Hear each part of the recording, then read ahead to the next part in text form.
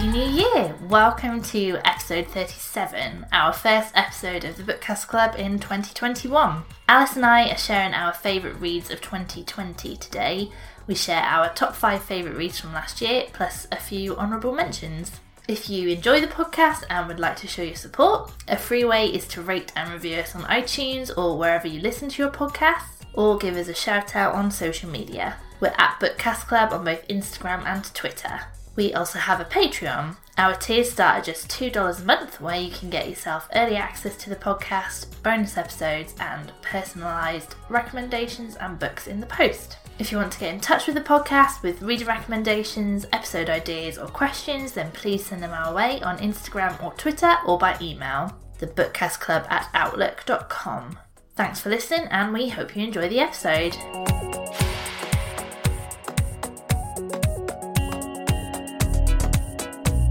Hello, Alice. How are you?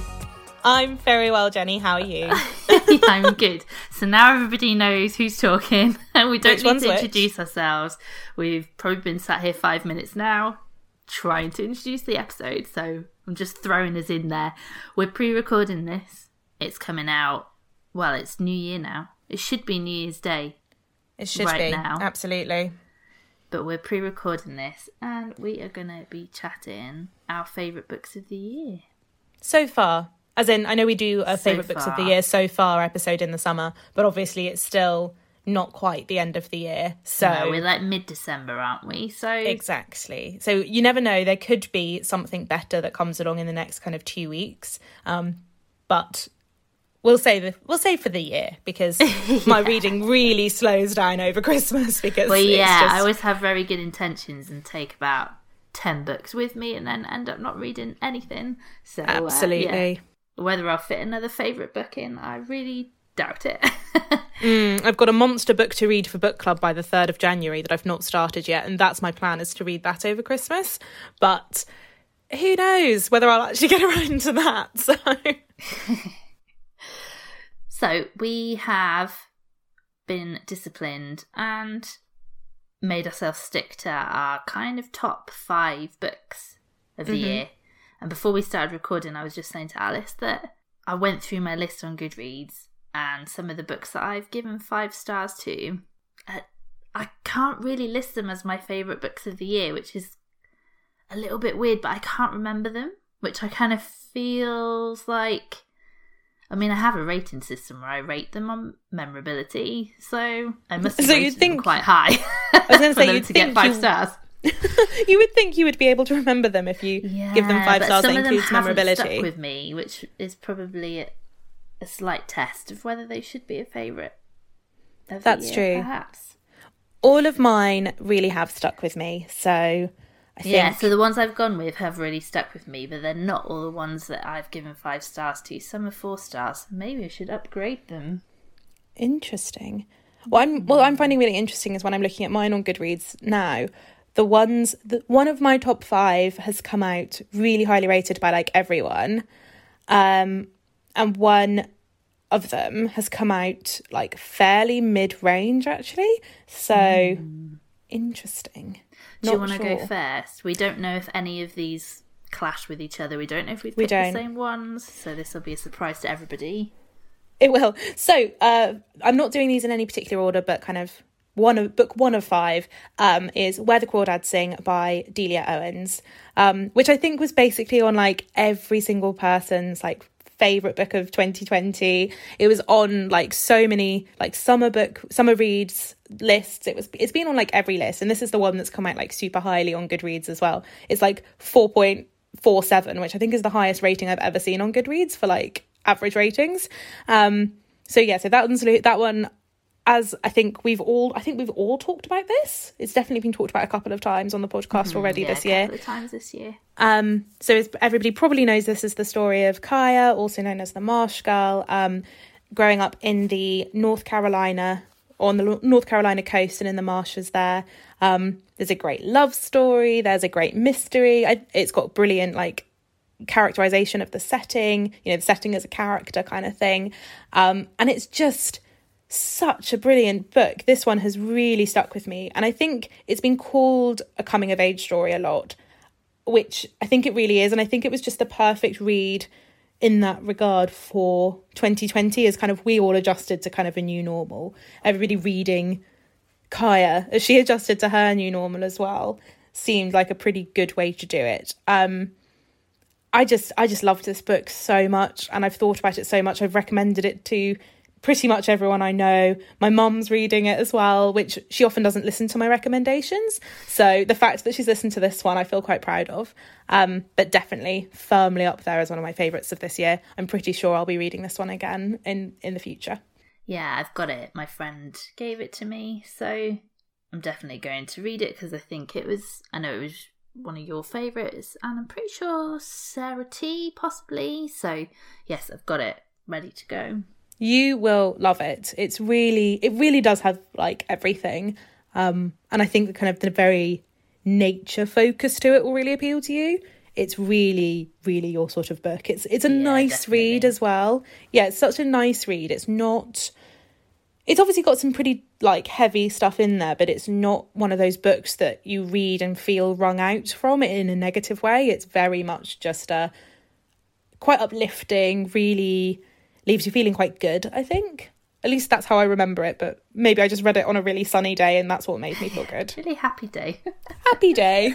So my first book, and I've definitely talked about this one before because it came up as one of my favourites in like our mid-year favourites episode, and that is Bird Cottage by Eva Mayer. So seeing as we're kind of talking about nature writing, I guess, this is the fictional account of Len Howard. I think her name's Gwendolyn. It is, yeah. I remember looking this up when you told me about it before. And it follows her life from when she's a child living in Wales, and then she's a very talented violinist. I think it was a violinist. That one up as well. It might have been the viola rather than the violin. We've had this conversation. We have definitely had this conversation before. Either way, she's a very talented musician, and she goes to London to pursue that. So it follows her from childhood through her London years, and then at the age of 40, she moves to Bird Cottage. It's just, I couldn't believe it was fictionalized to start with. It's so well written. I just remember it being a really great look at one the nature writing in it, but two, just like a celebration of a woman living on her own and not needing a man, and she lives a very fulfilled life with the birds in her garden, and she studies them. And I think she wrote 2 non-fiction books. So the real Len Howard wrote 2 non-fiction books about the birds in her garden. It's the story of her life, but then I don't know if it's every other chapter, but dotted throughout are these, I guess, studies of a bird called Star, who's a great tit. So they read like almost scientific studies. I mean, they're more readable than that, and they're really short. But it feels like it's her writing those. And I remember every time I read anything in it, I kept looking up whether, that bit was non-fiction or that bit was non-fiction. Actually, none of it is. It's all fictionalized, and it's all written from those, because I don't think there's that much like written evidence of how she lived her life particularly. So I think Eva Mayer wrote it by we're reading the 2 non-fiction books, but then also talking to the people that knew her in the village.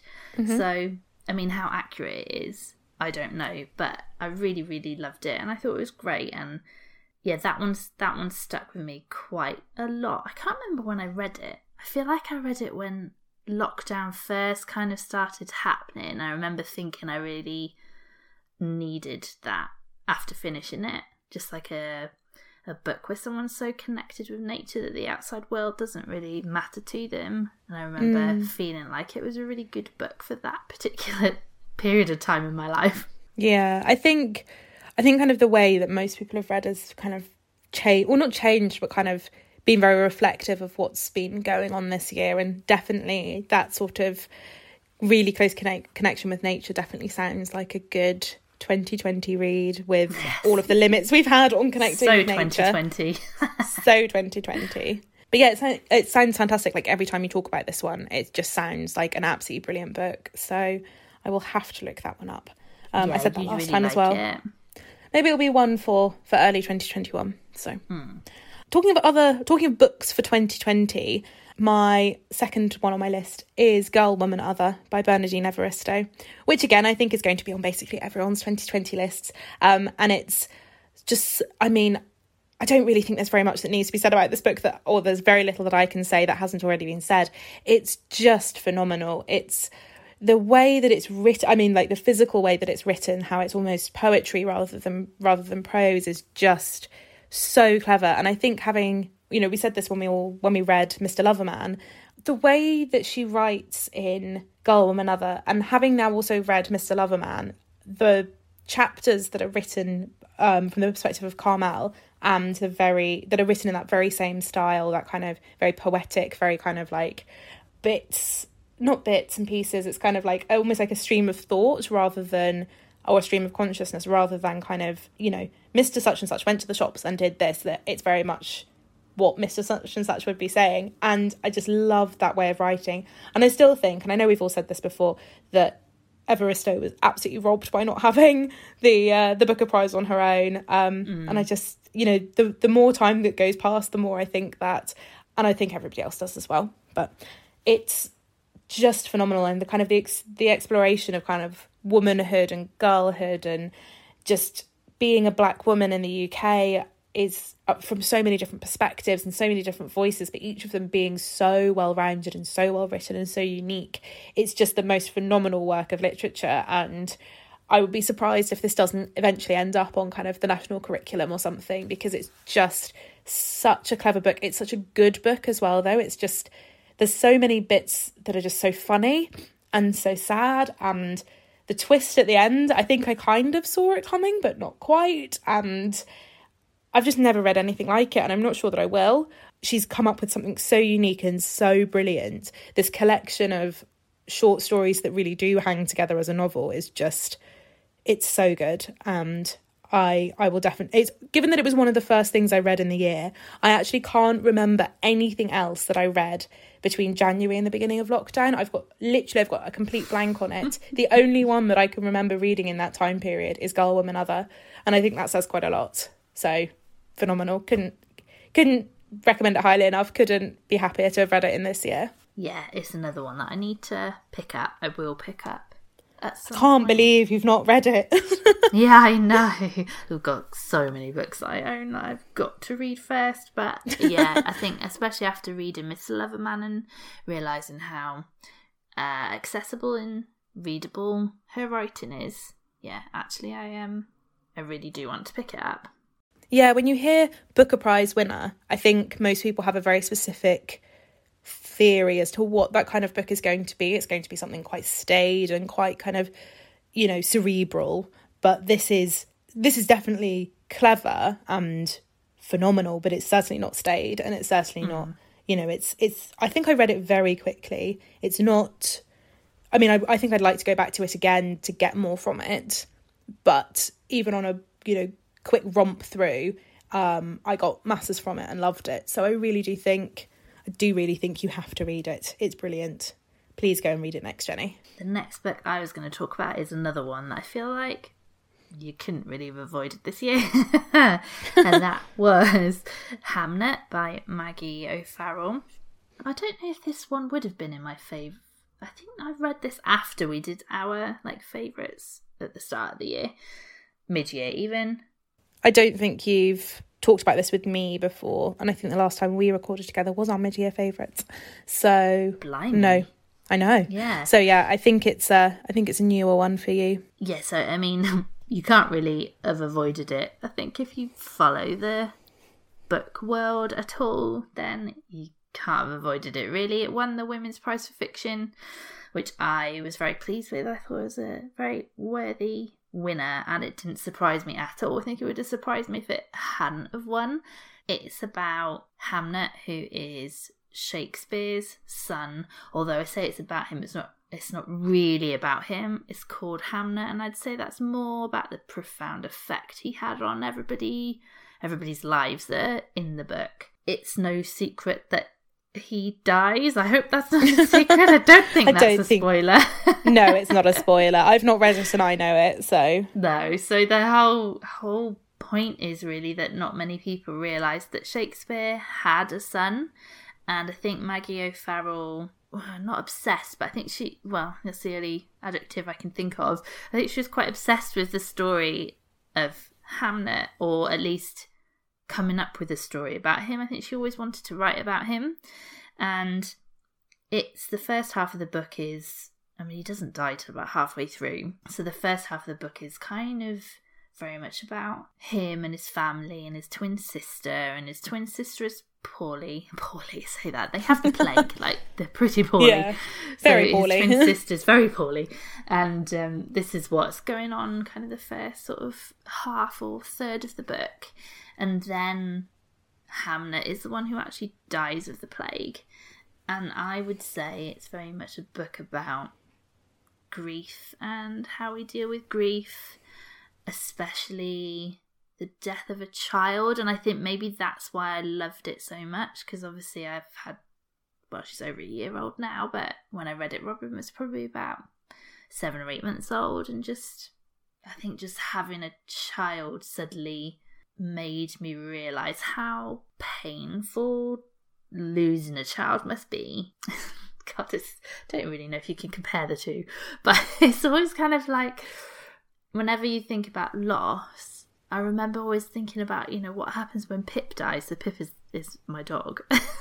Who Jenny adores and is one of the best dogs in the world, let's be honest. And I try not to think about it. I don't deal well with not people dying, but it's one of my things that I get quite anxious about, is people dying. And if I start thinking about my parents getting older, then I can get quite worked up about it. So it's something I try not to. I can't watch programs about dogs at the vet, anything like that, because anything that starts making me think Pip is going to die, which she will do. She's not going to go on that much longer. She's quite an old dog now. But yeah, anything like that would always make me get really quite upset. So I think how she writes about the grief that Agnes goes through as Hamlet's mother, it wasn't upsetting. Like, I didn't get really upset by it, which I was surprised by, but there was just something that I could really, really connect with.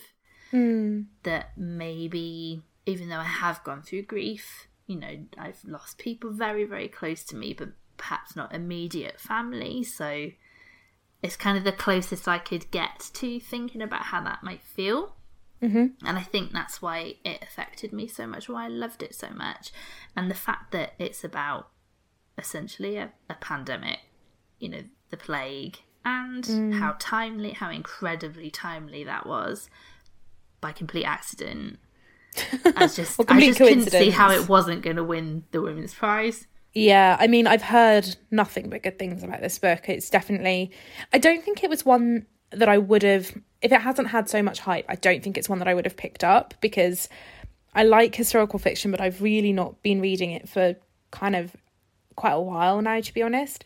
And I think I'd have gone, story about Shakespeare's son, really? Not sure. But just, yeah, everything that you've just said is pretty much everything I've been hearing about this, and it just sounds phenomenal. So really, really looking forward to picking this one up when it's in paperback, because this one is a really hefty book. It's massive, yeah, I isn't listened it? to the audio, which was a really nice way I had a long drive to do, so I listened to it, which was really good. Yeah, I probably would have avoided it normally because it was so hyped. But because I read, and it was one of my favourite books, I think last year, Maggie O'Farrell's non-fiction, I Am, because she talks about grief in that quite a lot. I think that's what made me pick it up. So I am quite a big fan of hers anyway. Not that I've read any of her other fiction, but I loved that book. So I really, really enjoyed it. I know that I thought Sarah Kay would really enjoy it, but she didn't enjoy it as much as I thought she would. So I do think some of that is to do with maybe right time, right place. Yeah, but I loved it. Next on my list, where has my list gone, is, this is not going to come as a surprise to anyone who listened to the last episode I was on, is... I know what you're going to say. You know what I'm going to say. If We Were Villains by ML Rio, which... I think is a good segue from Hamnet, because this one's really Shakespearean as well. So we're doing really well with our links here. But If We Were Villains is it just really gripped me. And I've thought about it almost every day since I finished reading it. I loved it so much. And I mean, I can really tell when I'm really obsessed with a book, because I find literally any excuse to read it. And with this book, I literally had it next to me at my computer. And if I was waiting for an email to come in, or if I just needed, like, instead of scrolling through my phone, I would pick it up and read a couple of pages, which nearly got me into trouble when I kind of very nearly was late for a meeting, when I had got kind of quite engrossed in it. So wouldn't recommend doing that. You know, pay attention to your work, people. But I just adored this book. And if you haven't listened to the episode where I rave about it, please do go back and listen, because that's where I'll explain about it properly. But I just think the funniest thing about it is the extreme reactions it brings out in people, because the Goodreads reviews are hysterical. The first one that comes up says, "Folks, when you come across this book, you'll hear a voice saying, 'Oh, this sounds interesting, do it.' That is the devil talking." And that's like the beginning of the first review on Goodreads, which I just love so much. And it is brilliant. It's not as good as The Secret History, but it fills a very similar place in my heart. And it's, you know, a group of teenagers at an elite college where something goes wrong. It's a very specific niche of book that I didn't realise that I loved as much as I do, but I really do. So if anyone's got anything else in this vein, please recommend it to me, because it's just really fun. And I mean, it feels weird to talk about a book where somebody dies as fun, to be honest, but obviously this is a full fiction, so it's, you know, I think it's okay to talk about it like that. But just the cleverness of kind of weaving Shakespeare into their dialect, into the full plot of the story. The ending is just a perfect Shakespearean ending. It's brilliant. It's so incredibly clever. And I said last time I would probably try to read it again before 2020 was over. That's probably not going to have happened by the time this episode comes out, because actually there are other things I want to read as well. But it brought me so much joy this year. This book really did bring me so much joy. I really loved it, so much more than I was expecting to. I kind of did pick it up thinking, oh, this sounds quite good, but really, really loved it. And I will probably continue to rave about it as often as I'm allowed. There's a podcast that I found recently called Novel Pairings, and they did an episode on campus novels. Are they American? Yeah, they must be American. Yeah. Which made me think of both you and Sarah Kay, because I know you like books like that. So it's worth having a look.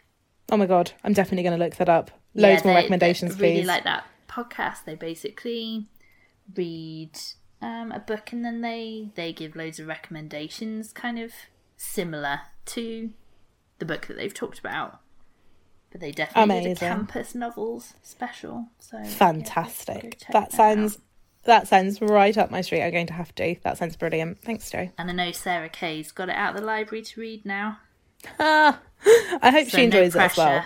No pressure. My God. I mean, it's brilliant, but as I say, I suppose it's quite a specific niche, like campus novels. So if you don't like them, you probably won't like this book. But if you do like them, hopefully you will. It's great.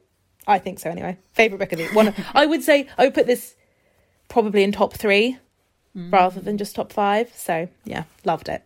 So my third book, I think we're on the third one, is one that I've talked about a lot on here, so I won't talk about it for too long, but that is The Southern Book Club's Guide to Vampire Slaying by Grady Hendrix. So I haven't read horror in a long time. Like, I watch a lot of horror films, but I grew up reading a lot of horror, but I haven't read any for probably years, might even be like 10 years.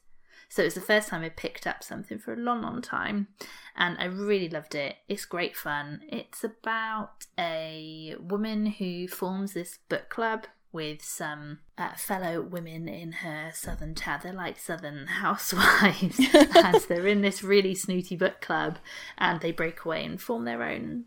Yeah, so the basic story is that she sets up this book club, or she's involved in this book club, but this mysterious man comes into her life. I won't say how, but it soon transpires he appears. that he's a vampire, and the whole you kind of guess that it's going to end up that the book club becomes like this vampire slaying book club. But yeah, it's just really, really good fun. I actually think it's another book that if you go and read the reviews for, like, you just see wild swings in star reviews.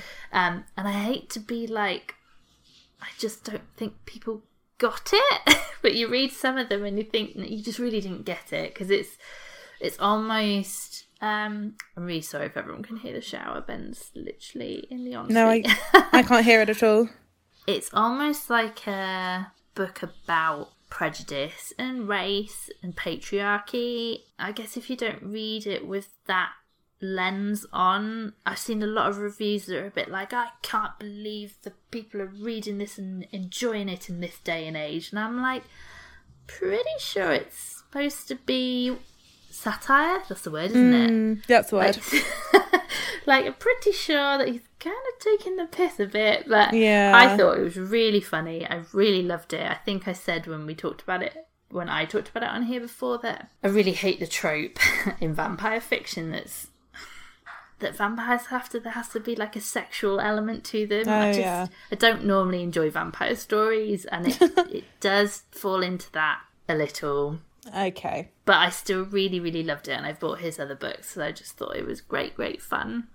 But it is quite horrible, and I said that in my original review, that it's not one that I could be like, oh yeah, if you don't really like horror, it'd be fine. Like, no, it's definitely got some pretty horrible horror elements in it, so I wouldn't recommend it if you're not into horror.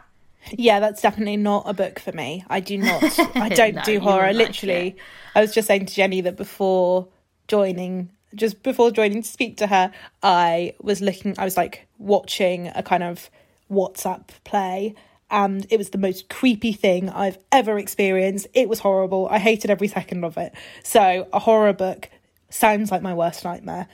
No pun intended. It literally sounds awful. That one sounds, I mean, the annoying thing is though that one sounds really good on so many levels. He's very, very good. So he's just very funny, very observational, but also very, very good at the horror elements in it. So yeah, it's sadly, I mean, you could just skip over those bits. Or maybe it's one that I could read on like a summer holiday, because I can deal with like pool. Horrible stuff a bit better by the pool. It's just, yeah, maybe it's one for that. Okay, so next on my list is The Most Fun We Ever Had by Claire Lombardo, which I loved, and I know Sarah T loved as well. It's a wonderful family epic, and I think one of the things that I loved most about it is the normality of the family, and on reflection, kind of, you know, the fact that a lot of the dramas they have are quite, well, not unusual. In fact, no, most of the dramas they have are quite normal dramas in some way or another. So one of the daughters is hiding a big secret. In fact, two of them are hiding big secrets, really. But one of them is hiding a secret about kind of her exact life and kind of, you know, is she in college or is she not, basically. And I think that kind of secret a lot of people's families have probably had at some point or another, you know, somebody who's dropped out of something and not really told the full truth.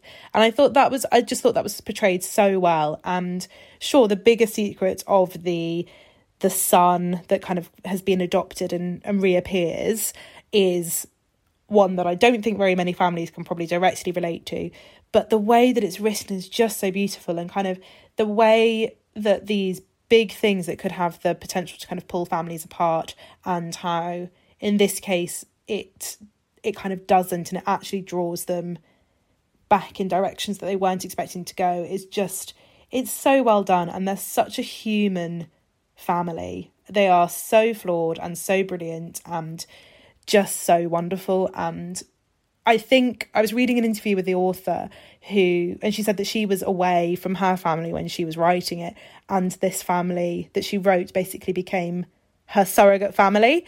And I thought that was just so perfect. And it's, you know, in a year when we've really not been able to see family or friends as much as we'd want to, this one and having that kind of that surrogate family just kind of there between the pages of a book was just kind of what I needed. And I really, really loved it. Just it's quite wholesome, to be honest, which I think I really needed this year. Interestingly, of all of the books that are in my top 5, this is the one that's actually rated the lowest on Goodreads. Like everyone else, I think it's had quite mixed reviews, and I think some people have found it possibly a bit dull, but I kind of like a fairly simple, sweet story sometimes. And a family epic, I think, is kind of the best way to do that. It's just the people you want to spend time with, isn't it? It's a lovely book, and it's dramatic and brilliant and good twists and turns, but it's also just such a good story. Such a good story. So my 4th book, and this was one that so it's a short story collection, and it was one that I appreciated more once I talked about it with my book club, and that is Things We Say in the Dark by Kirsty Logan. So I've read one of her short story collections before, which I think is called The Rental Heart. She writes quite weird fiction. I guess that's probably how you describe it. In my favourites of the year so far, I talked about The Gloamin' by her, which is one of her like full length novels, and that is one of my honourable mentions. But this was a short story collection, and it's kind of described as almost horror, but I would say, so the book's split into 3 parts. So the first part, all the short stories are about home. The middle part, they're all kind of about pregnancy and childbearing, that's what I mean. Raising children. Childbearing's the same thing as pregnancy, isn't it? Yes, it is. Rearing. And the final part, I can't remember if it had like a specific sort of topic, but the final part's definitely a bit more true horror sort of stories, because I remember Sarah Kay asked if she should read it because she doesn't like horror, and I would say up until the part 3 where Kirsty Logan gets quite experimental and some of the stories are quite scary, I'd say you'd be okay with the first like 2 parts of the book. Okay. I just thought it was there's some that are hit and miss, but to be honest, I find that with any short story collection. Absolutely. There are some that are so out there. I literally, even talking it through with the other girls in book club, we couldn't work out what the stories were about. So there are some in there that are so weird that I couldn't kind of work out what she was getting at with some of them. But some are just so good that it makes the whole collection really worthwhile. So she really kind of, I guess, delves into the everyday fears that we have and makes them terrifying. Not in a horror scary, like I can't read this if I don't like horror kind of way, but all those kind of like everyday fears we have that sometimes we'd be too embarrassed to admit that we have. Like one of the stories, and it's so good, it's about a couple who take their child to what appears to be an abandoned fun fair, and then as the story goes on, what you realise is it's like this fun fair where the children get abandoned, and it's just tapping into that fear that, what if I don't like my child? And that's it's not one that you'd necessarily admit to having, but having read it, I remember thinking that when I was pregnant with Robin, thinking, what if I don't like my baby? And then even now, even though she's like absolutely wonderful, I love her to bits, there's something there that makes you think, what if she's a nightmare when she's older? My mum always used to say, I always love you, but I don't always like you, which was when we were generally being particularly awful teenagers, and she does genuinely really like us, actually. But there were times when we would do those horrible teenagery things, and she would say, I just actually don't like you very much right now. I love you and I'm here for you, but there's so that's such an interesting one, though. It's really, really, really clever. Interesting. It sounds really good, though. And I remember you talking probably a couple of years ago now, actually, about The Rental Heart and how much you'd loved that. So yeah, I think I must give her a go. She's not somebody I've picked up before, because I do think that kind of magical realism is something I kind of like, but not always. But she sounds like a pretty good example of it. So I think it might be time to dip my toe in. Yeah, she's I'd brilliant. give the Rental Heart a go first, perhaps. Just because I don't remember those being scary. Which is useful. I prefer not to be scared. I think they were twists on fairy tales. Cool. So the final one in my top 5 is, I can't remember if I talked about this one, actually. So I'm going to go into a bit more detail about it. Apologies if I am repeating myself. But it is 10 minutes and 38 seconds in This Strange World by Elif Shafak. And it is the story of Tequila Layla, who at the beginning of the book is murdered. And she, in the 10 minutes and 38 seconds following her death, each minute there is a different kind of very visceral memory of a smell or a taste in particular. And each one links to kind of a memory from her past and her childhood. So there's one about sugar and lemon, which is from when she was a child, and the women in her household used to wax their legs with a combination of sugar and lemon. So the kind of the taste and the sort of the smell of this has this really visceral memory to her as she's dying, and as her soul is leaving her body, I guess, of this thing. And so there's 10 chapters like this, and that's kind of in the first part of the book.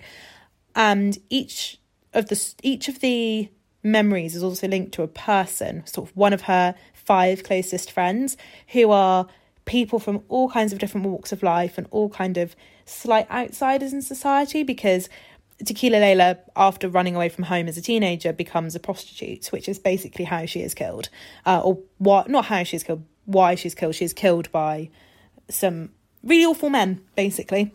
So there's a couple of chapters as well within the book that really go into her friends' background stories as well, and kind of why these people have all come together and centred around this one woman. And it's just such an interesting way of thinking about what happens after we die, because I think it's one of those things that probably most people wonder about, is that in those final few moments, or kind of those first few moments after your heart has stopped beating, what happens to you? And I've never come across a concept like this before, and I just think it's so clever and it's so wonderfully done. But what's really interesting as well is how to build a character after she's died. So all of the character building is done in memory, basically, and she's not, you're learning new things about this person as the story goes on, as the book goes on, but without her really almost being a part of it, because it's memories of her and things that have happened in her past. And then the second part of the story is her friends trying to find her, basically, because she's murdered in a back street, and she's meant to be meeting her friends later, and she doesn't turn up, obviously, and they go looking for her and try to work out what's happened to her. And eventually there's some grave robbing involved, which is great. It's absolutely hilarious, which is weird to say about, death and everything, but it is genuinely quite funny. It's a story about kind of memory and grief, but really at the core of it is friendship, and how friends can be the family that we don't have, and the family we choose for ourselves. And your closest friends may end up being people that you never would have thought they would be, and they might be people so different to you and who've got such different experiences and backgrounds to you, but they become kind of, such a linchpin in your life. And it's just such a brilliant story of kind of love and loss and memory and taste in particular, and kind of, these incredibly visceral descriptions of food. And it's set in Turkey, so it's really wonderfully described, and it's such a evocative setting with such incredible kind of scents and smells, and it just flows. The story just it flows like water. It's wonderful. It's such a clever book, and I think it came out maybe last year or the year before. Yeah, I've never heard of it. But it's been spoken about quite a lot, and it is really popular. It's the author's kind of, I want to say maybe even 6th or 7th book, but I've not read anything else by her. No, I haven't. I just had a look. Yeah, it came out last year. But it's wonderful, and I really, really wish everybody would read this, because it's kind of a lot of it is about people who are kind of at the fringes of society. So there's a transgender person in the story. There's a person with dwarfism. Tequila Layla is a prostitute. So there's these people and their stories that aren't always brought to the forefront in literature, really. But they are all so beautifully, brilliantly written, so sensitively written. And they're all such full characters. There's no kind of kind of romanticizing anyone or kind of putting them on a shelf because they're suffering because they're on the fringes of society. These are people who are fully rounded characters with all their good bits and their bad bits, and I just think it's just brilliant. I've thought about this book so much. I read it over the summer when I was on a little holiday. It opened my eyes to kind of a world that I don't really know very much about. I've never been to Turkey. I haven't really read anything else kind of like this or really that's set there. So I've not got anything to compare it to. So other people may feel that it's a very poor representation of Turkey or of Turkey in that time. But I just loved it. I loved everything about it. The writing is phenomenal. The way it weaves a story while jumping around in time, which I think can be really difficult to do well. But it's a fantastically executed book. And yeah, I really, really loved it.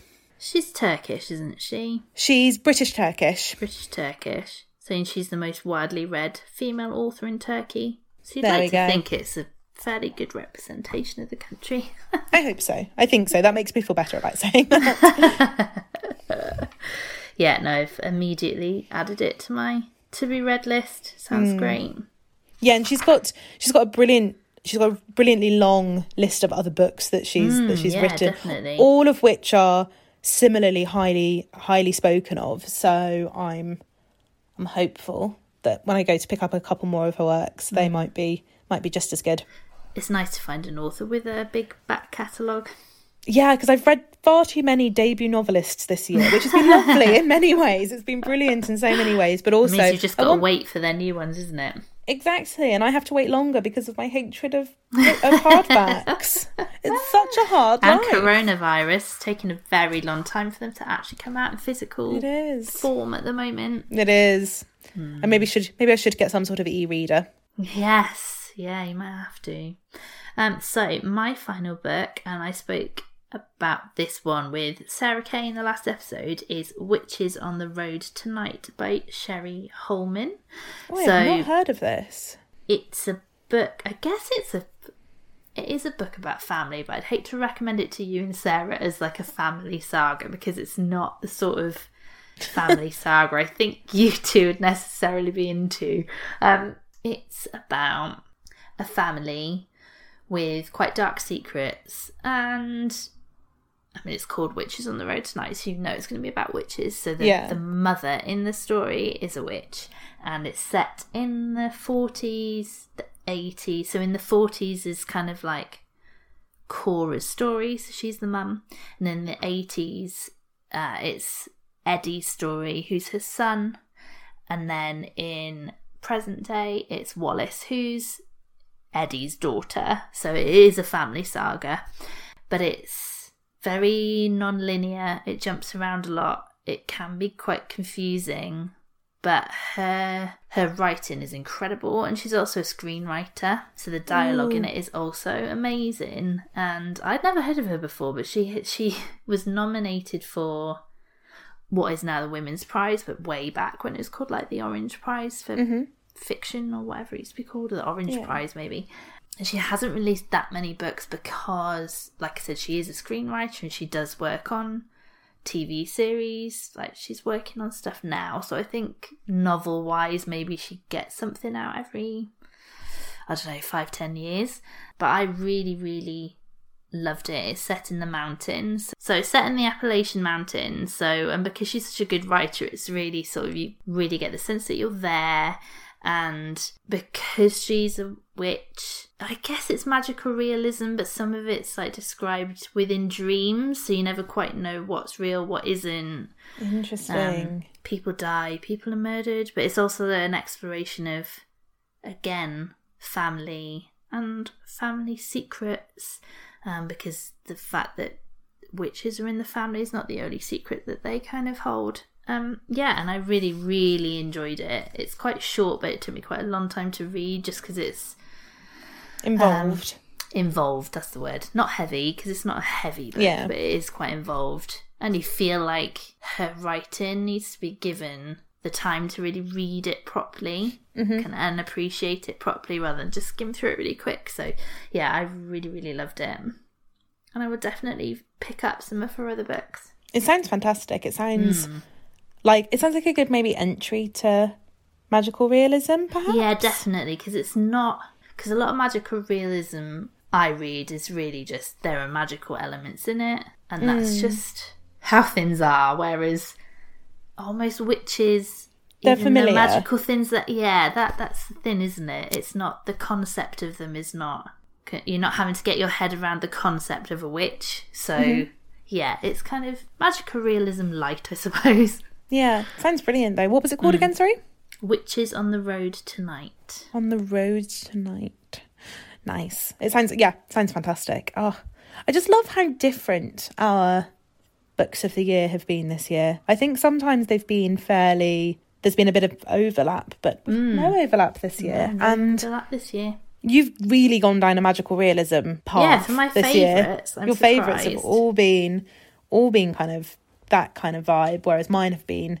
I like the fact, I think all of our top books of the year have been written by women, which is great. I mean, my horror book is a male author. Oh, nearly all of them then. 9 out of 10 isn't bad. I mean, I'm not going to lie, that's probably the only book I've read by a male author, because... I've not read any books by men this year, as far as I can quite bad at tell. I don't know if I consciously do it or not. I promise I don't hate all men. This year I actually kind of did deliberately read, or sort of 2020 I read deliberately fewer books by men and certainly fewer books by white people. So do we want to do honourable mentions? So my honourable mentions are Dead Famous by Greg Jenner. So that's non-fiction. Greg Jenner's... I won't go into detail on all these, but Greg Jenner's a historian. On British TV, he's a British historian, and that book is about the history of celebrity. It's very, cool. very good. Spirited by Julie Cohen, which I have talked about on the podcast before, so I can probably link to all these episodes that we've talked about these books previously. Ruby by Cynthia Bond. Lowborn by Kerry Hudson, which I've definitely talked about on here before. Lady in Waiting by Anne Glenconner. Again, I've talked about that one. And The Gloaming by Kirsty Logan, which was on my favourites for the first half of the year, which didn't quite hit top 5. Yeah, but she had one in my top 5, so that's fine. Yeah. Honourable mentions from me are Yaa Gyasi's Homegoing, which has really stuck with me. I think I need to read it again before I could probably put it higher, but it's definitely kind of I've got phenomenal. That one to read as well on my bookshelf. Phenomenal book. The Flat Share by Beth O'Leary, which was a perfect light read in a horrible year. Daisy Jones and the Six by Taylor Jenkins Reid, which similarly, and Three Women by Lisa Taddeo, which I think that was everyone your first half favourites. It was. I loved it, but not quite at the top, but definitely the best piece of non-fiction. So I exclude, and of course, obviously, very high honourable mention to Why I'm No Longer Talking to White People About Race. Which I kind of is very much on the borderline of kind of top 5 or not. So that's probably my 6th. But yeah, that was I've had a much longer list, which I did have to cross a few things off because I was I'm just going through all the books I've read this year, all of them, because I really enjoyed Mr. Loverman as well, which obviously we read together. Yeah, it's been a really good reading year for me. It's been a good reading year for me as well. I think I've read some books that are definitely going to kind of go onto the all-time favourites list this year, which I love. I love when that happens. So yeah, really, really fantastic reading. I think more time for reading than I was expecting to have. Yeah. Lots of reading in parks over the summer, which I wasn't expecting to do. But let's maybe consider that a positive of the weird year that was 2020.